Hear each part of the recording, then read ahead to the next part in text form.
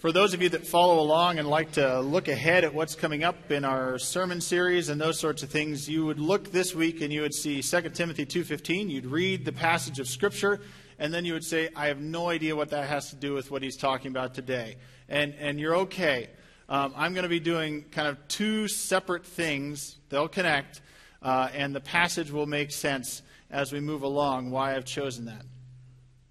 As a church and as a church body, for a long, long time, each time we do communion at the beginning of the month, we recite the Apostles' Creed as our affirmation of faith. We've been doing this for years. I grew up in the church. I remember doing it as a kid. I like that. I think it's good.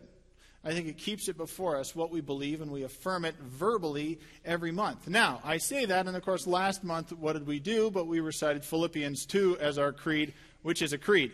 But usually we do the Apostles' Creed. Every so often we mix it up, and I'm okay with that. But if you read that creed, and we recited it in confirmation this morning, that was part of their task, and so I have it memorized, but standing in front of people, it's amazing what you forget. So I have it written down. When we get to the middle and longest section of the creed right there, if you can see, we've already said, I believe in God the Father Almighty. Then we say, and in Jesus Christ, his only Son, our Lord, who was conceived by the Holy Spirit, born of the Virgin Mary, suffered under Pontius Pilate, was crucified, dead, and buried. He descended into Hades. The third day he rose again from the dead. He ascended into heaven and sitteth on the right hand of God the Father Almighty. From thence he shall come to judge the quick and the dead. And we recite that once a month about Jesus specifically, and what it tells us as we read the creed. It tells us some theological statement. It tells us some factual statement, what Jesus did. But it also tells us, importantly, where Jesus is now. Now, it's based on Scripture. It is not Scripture. But it's affirming what Scripture already tells us, and we affirm that together with specific words from a creed. And creeds function like sort of minutes from a meeting. They're telling us and highlighting important things for us to recognize and remember.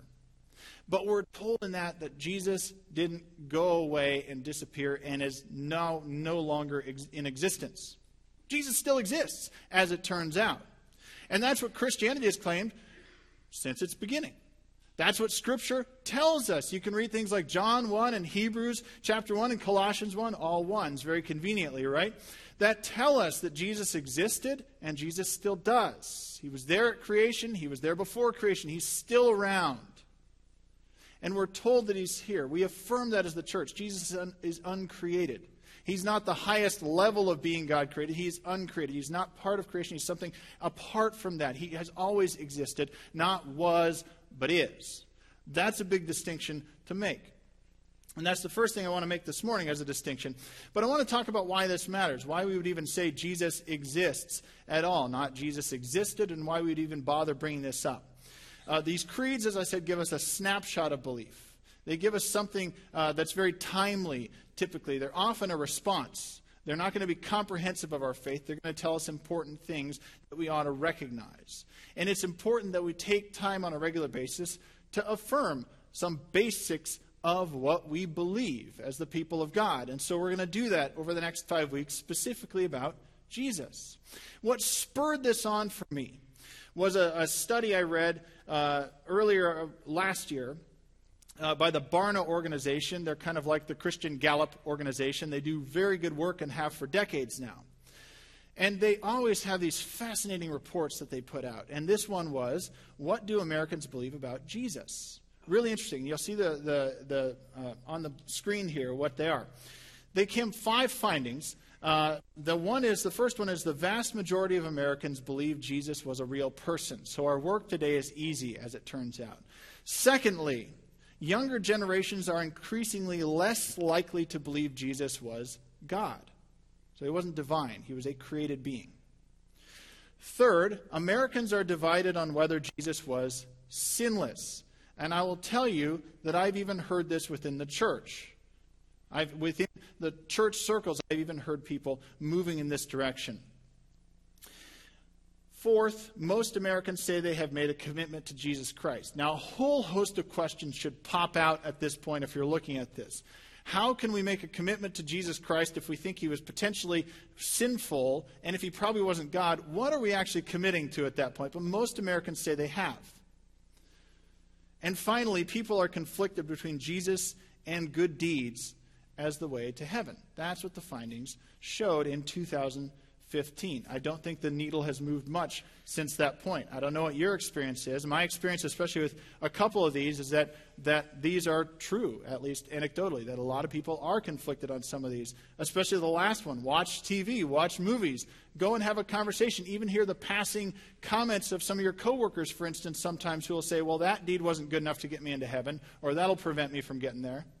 Right? So we're conflicted on these things. Sometimes we have mixed up beliefs. And I don't stand before you as some kind of cultural alarmist, because I'm not.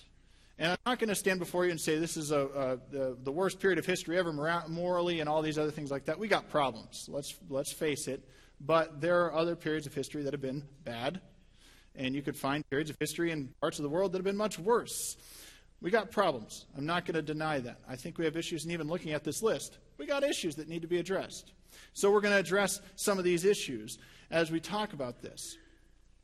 Now, an interesting image that came to me this week as I was working on this is from apologist Brett Kunkle, who works with Stand to Reason, if you're familiar with that organization. He was talking about the fact that there's been sort of a push on Christianity culturally for a long time. Perhaps you felt it. But he said there's sort of two different ways that we've felt it. One is as a bulldozer, as if it's crashing into a house, and you can tell it's coming.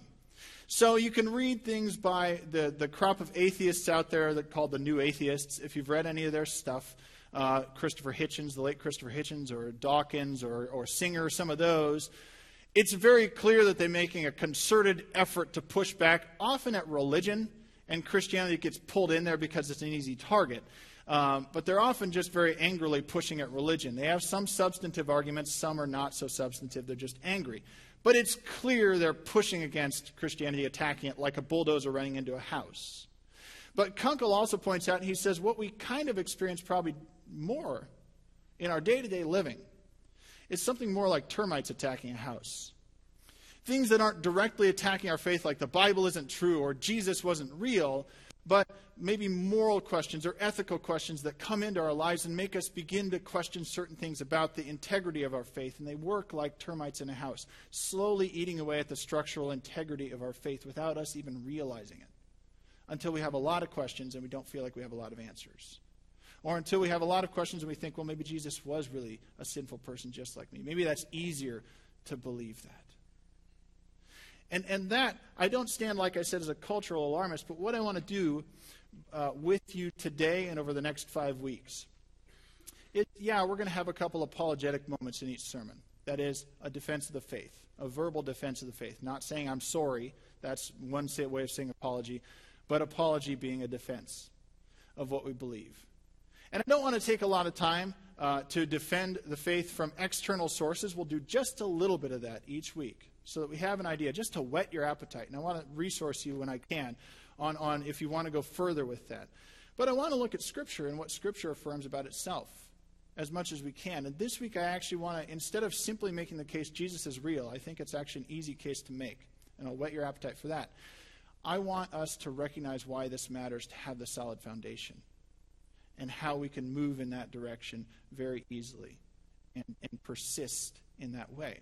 And so what I want to look at, if you're going to follow along in your Bible or on your phone, 2 Timothy 2:15, the one verse is our main verse for today, but we will pick up the passage from 1 Corinthians 15, 3 through 8 at some point if you're going to flip back and forth. So 2 Timothy 2:15, it says, "Do your best to present yourself to God as one approved, a worker who is not ashamed and who correctly handles the word of truth." Do your best to present yourself to God as one approved. That's going to be our foundation passage going forward these next few weeks.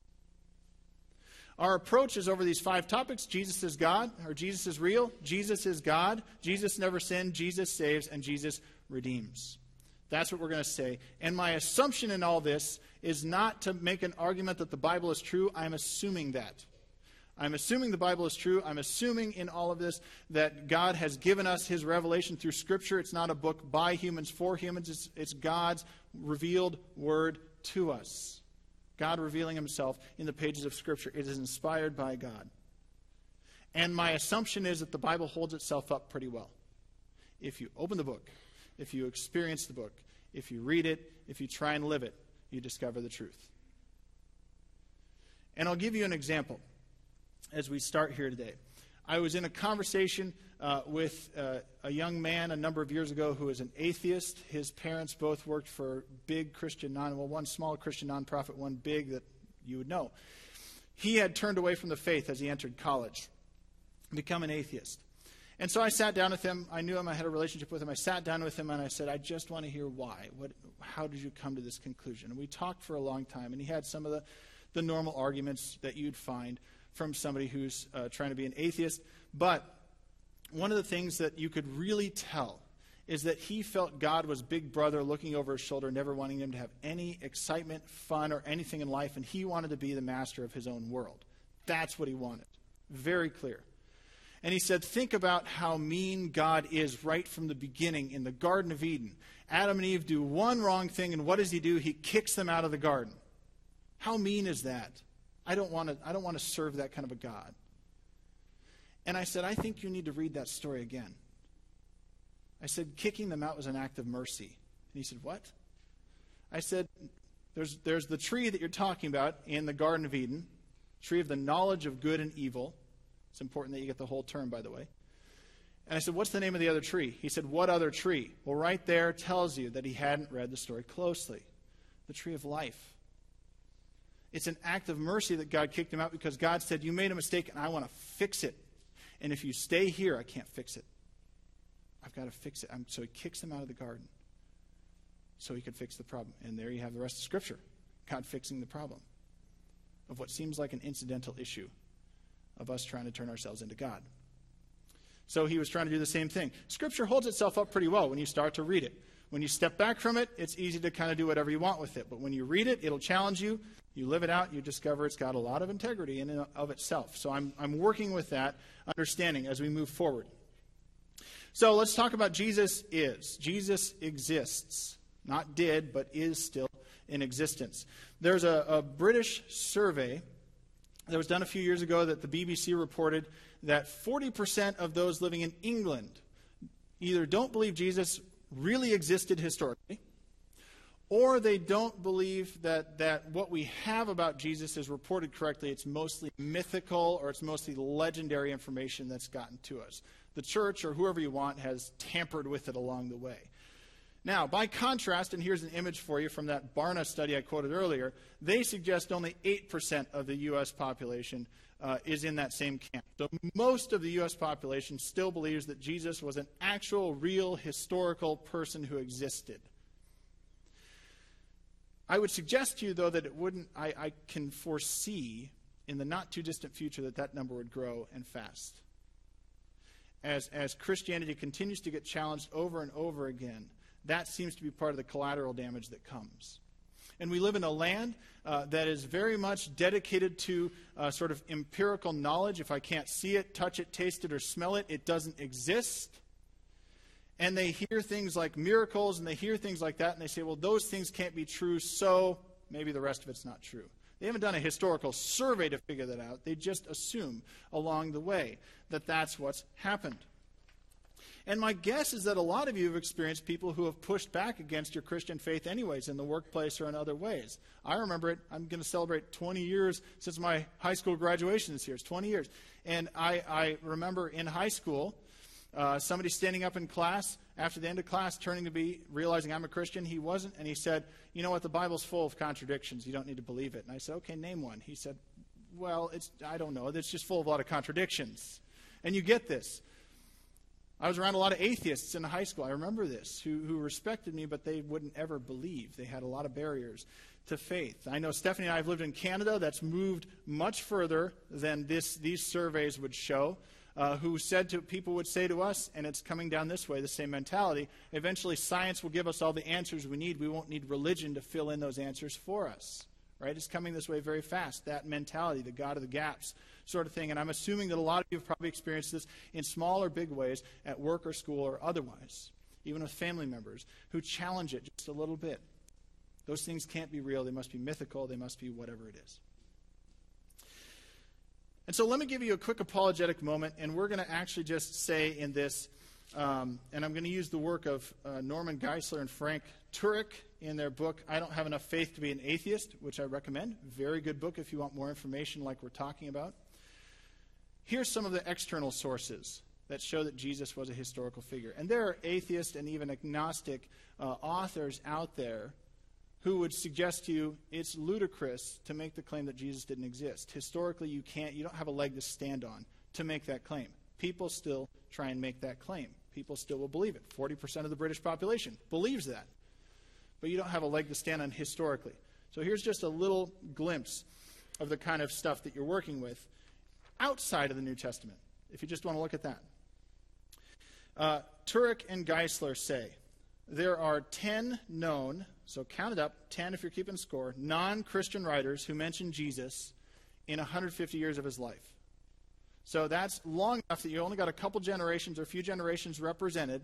That's long enough that you don't actually have a lot of time, if you study history, to have a lot of mythical or legendary information coming up. You can certainly get misinformation in there.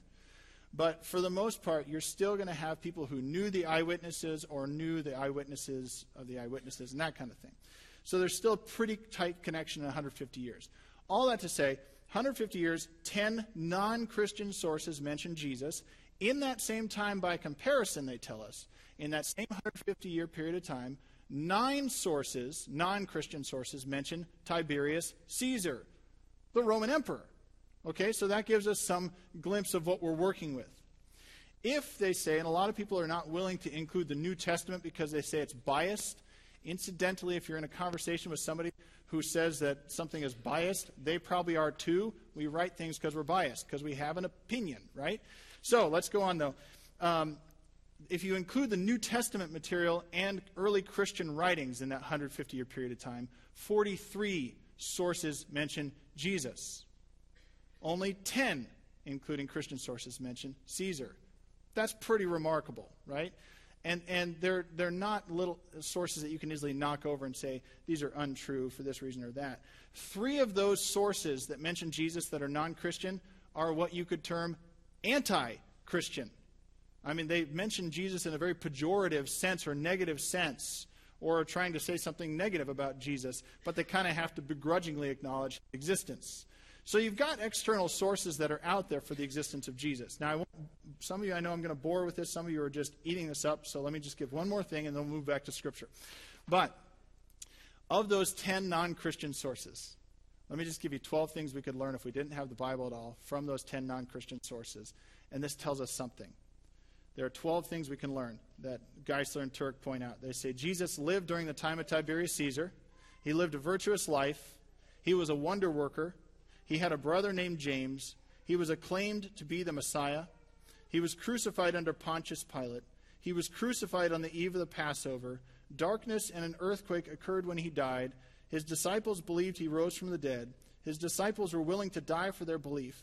Christianity spread rapidly as far as Rome. His disciples denied the Roman gods and worshiped Jesus as God. Now, that's not biblical source material we're learning that from. There's some veracity and truth to what's there, I believe. And you can read, there's plenty more. You can read Lee Strobel's work is very good on this, the case for the historical Jesus or the case for Christ, which you can pick up free on your way out if you want.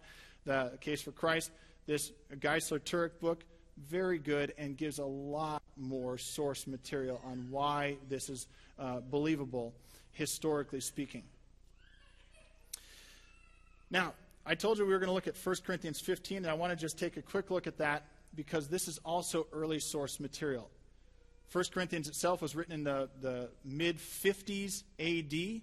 Jesus would have been around by about his ascension happening in the early or mid, if I can get my words right, 30s A.D. So you've got a period of about 20 years or so between when 1 Corinthians is written and Paul cites a creed. Paul cites a creed right here that clearly has to be earlier than when Paul is citing it. It's been floating around. As scholars, if you again read some of the sources I talk about, some of those scholars talk about how they can pinpoint this as being very early in Christian tradition. So if we read 1 Corinthians 15, we get another source of what was going on and what early Christians affirmed right away with barely any theologizing, I'd like to point out. It's almost just a factual statement. Paul says, "For I received what I passed on to you as of first importance, that Christ died for our sins." So you got a little theological statement. "According to the Scriptures. That he was buried, that he was raised on the third day, according to the Scriptures.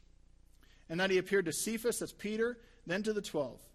After that he appeared to more than 500 of the brothers and sisters at the same time, most of whom are still living." There are eyewitness testimonies still around. They can check this out. "Though some have fallen asleep.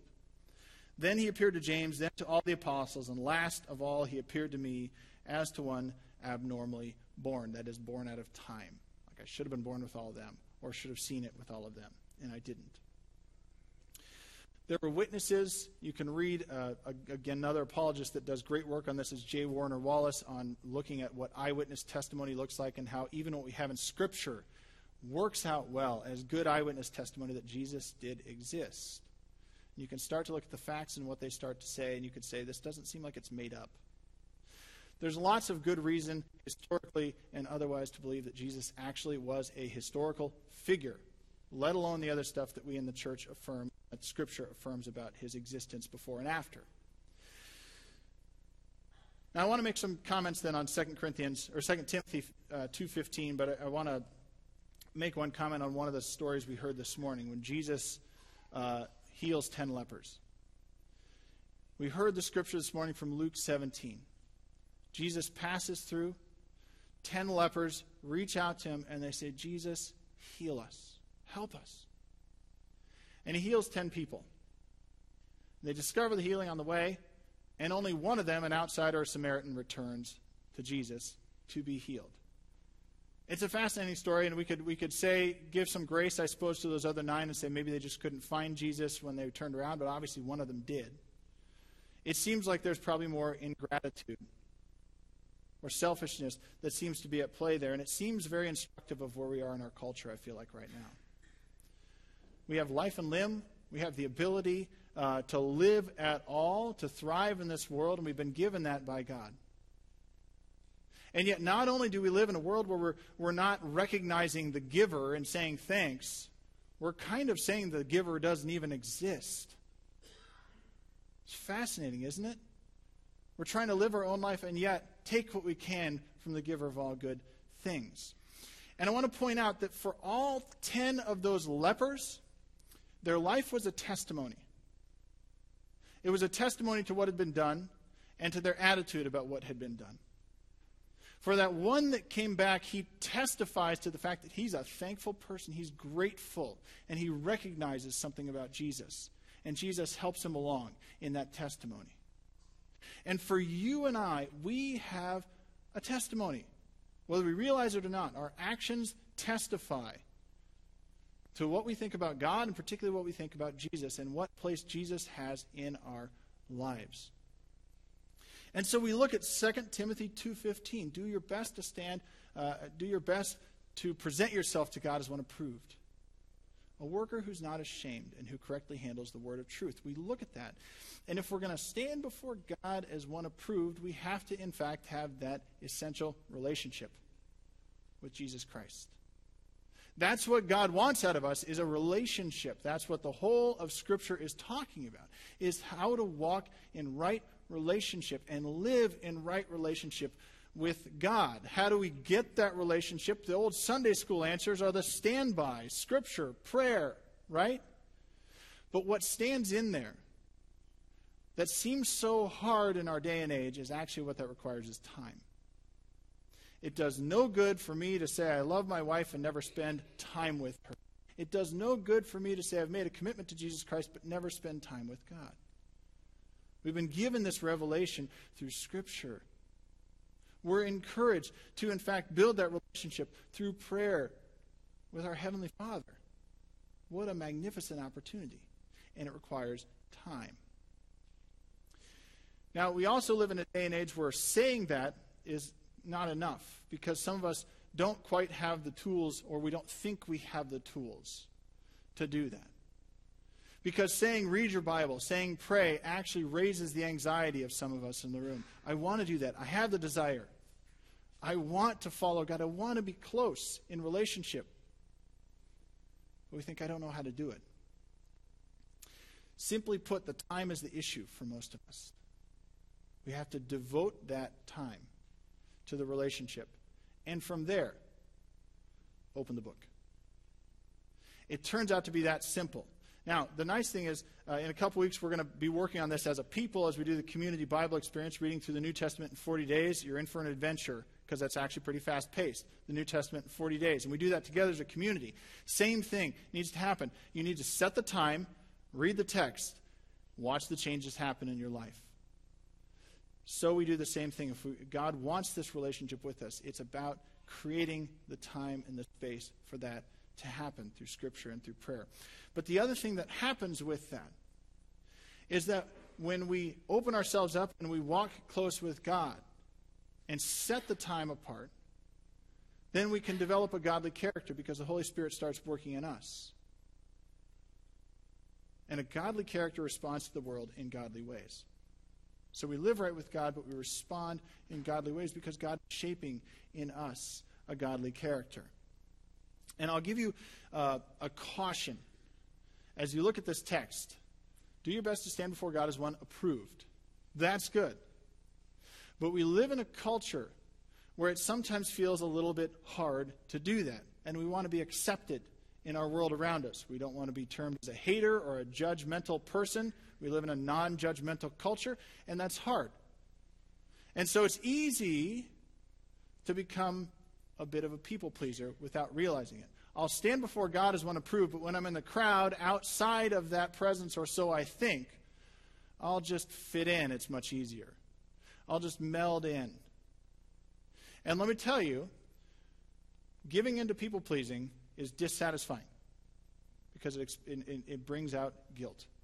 You betray someone, whether it's God, whether it's others.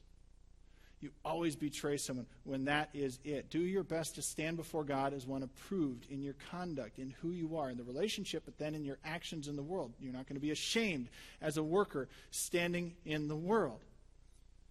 But let me tell you what that looks like, brothers and sisters in Christ. To stand before God as one approved, to be a worker who's unashamed, it means that we stand in the world as graceful, not as milquetoast. We don't just flop with whatever's going on around, but we're graceful in our interactions with other people. We enter our world as those standing before God approved and a worker who's unashamed, as loving but discerning in our actions and in how we're going to convey that love. And we go into our world as a worker unashamed who is bold but not a jerk. Let's not be jerks, evangelical brothers and sisters. We're graceful, loving, and bold. Unashamed. We want to stand before our God as one approved, be a worker who's unashamed. But we've got to have a testimony to share that's worth hearing. Not just be a jerk. And the verse finally says to be one who correctly handles the word of truth. If you're going to correctly handle the word of truth, here's the painful, obvious, simple fact. You actually have to handle the word of truth. You actually have to stick your nose in the book. You actually have to pray to the Word, to the one who saves. We will have days where we doubt what we believe. That's why we have one another. That's why we have creeds. That's why we have Scripture. And one doubt isn't bad. Even multiple doubts aren't bad. But a whole host of doubts starts to act like termites in our house, threatening our structural integrity of our faith. I remember talking when I was a youth pastor years ago to a young atheist. I was doing this. I had a pretty good, it wasn't great, pretty good youth lesson we did one night. We had about a dozen kids. They brought friends. That was a great turnout for the small church I was serving. And at the end, everybody cleared out of the room except this one little guy who wanted to talk to me, about 15-year-old. And he's like, that was a pretty good little talk. And I can tell this isn't going to go well the way he said it. And so he starts talking, and he's talking about how he's an atheist and what he believes. And we talked through it for a while. And I said, it sounds to me like you're really trying to research and understand if there is a God out there. I commend you for that. I said, but, I mean, it sounded like he was kind of sure, too, of things. And I said, don't ever let yourself get to the point where you feel like I've arrived, because you won't. You haven't. Always pursue the truth. Always pursue the answers. And the same goes for us. Brothers and sisters, we know there's a God. But we have to always pursue the truth of the matter. And when we have doubts, that's okay, but we can't let them eat away at us forever and ever, because there are resources out there for us. We will have questions. That's fine. There are books, there are articles, there are websites, there are even people in this room who have probably dealt with the exact same questions and doubts you have. We have the resources before us to pursue those things, to live with God in right relationship, to stand and be unashamed in our faith, and to correctly handle the word of truth. And to do all that, we need to make sure we pursue those areas where we're unsure. To be supported by the body of believers. To stay in the Word. It holds itself up very well. We've talked about that this morning. And really to sit in God's presence. Ask, seek, knock. God, I don't understand. God, I'm not sure. God, I want to experience your presence. Ask, seek, knock. Give the time to God that we would sit in his presence so we could stand before God as one approved. As we continue to talk about this over the next few weeks, this is the longer of the sermons that I plan on giving you. You can say amen to that. But I want to challenge you. Simple thing. Memorize 2 Timothy, if I can get the book right. 2 Timothy 2:15. Took me 5 minutes. It was very easy. Internalize it. Write it down. Talk it out. Memorize it. Why? So you can pray it and live it. So you can remember, I need to be one who's walking right with God so I can stand before God as one approved. I need to walk right with God so that when I go to school and when I go to work this week, when I go to the store, when I'm dealing with my family, that I would be unashamed, that I would correctly handle the word of truth, and that I would be of godly character because I'm walking in sync with God. Memorize it, internalize it, make it part of who you are so that we become more like Jesus Christ. That's my encouragement to you today. Jesus exists. He's with us now. Let's serve our Christ who gave himself for us. Let's pray. God, we thank you that you've given us your Son, Jesus Christ. And we thank you that he didn't just exit the scene. He says, I'm with you always. He says, I leave my advocate with you, the one who comes alongside of you, the Paraclete, the Holy Spirit. We're not left alone in this world, God, so we can, in fact, succeed at standing before you as one approved. Thank you for that, for not sending us into this world to fail, but encouraging us to succeed, but giving us the power to succeed in that we could walk in close relationship with you. God, help us this week to make these words in 2 Timothy lived out. That we could stand before you approved, that we could work in our various environments in this world. Whether it's on the road or in the cubicle or in the classroom. That we would be a testimony of your goodness in our lives, unashamed to show that. People who love, who show grace, who are bold in our faith, but not mean to others. Lifting others up so that they would see you through us. So that they could stand as one approved. And God, for those of us who sit in the room today and say, I feel far from you. I don't feel like I'm approved. I feel guilty. I feel, please, God, send your Spirit in here to relieve the guilt and the shame that holds us back from your presence. By the blood of the Lamb, we can be redeemed of that. So redeem us today. Help us stand before you as one approved. We pray this in your name. Amen.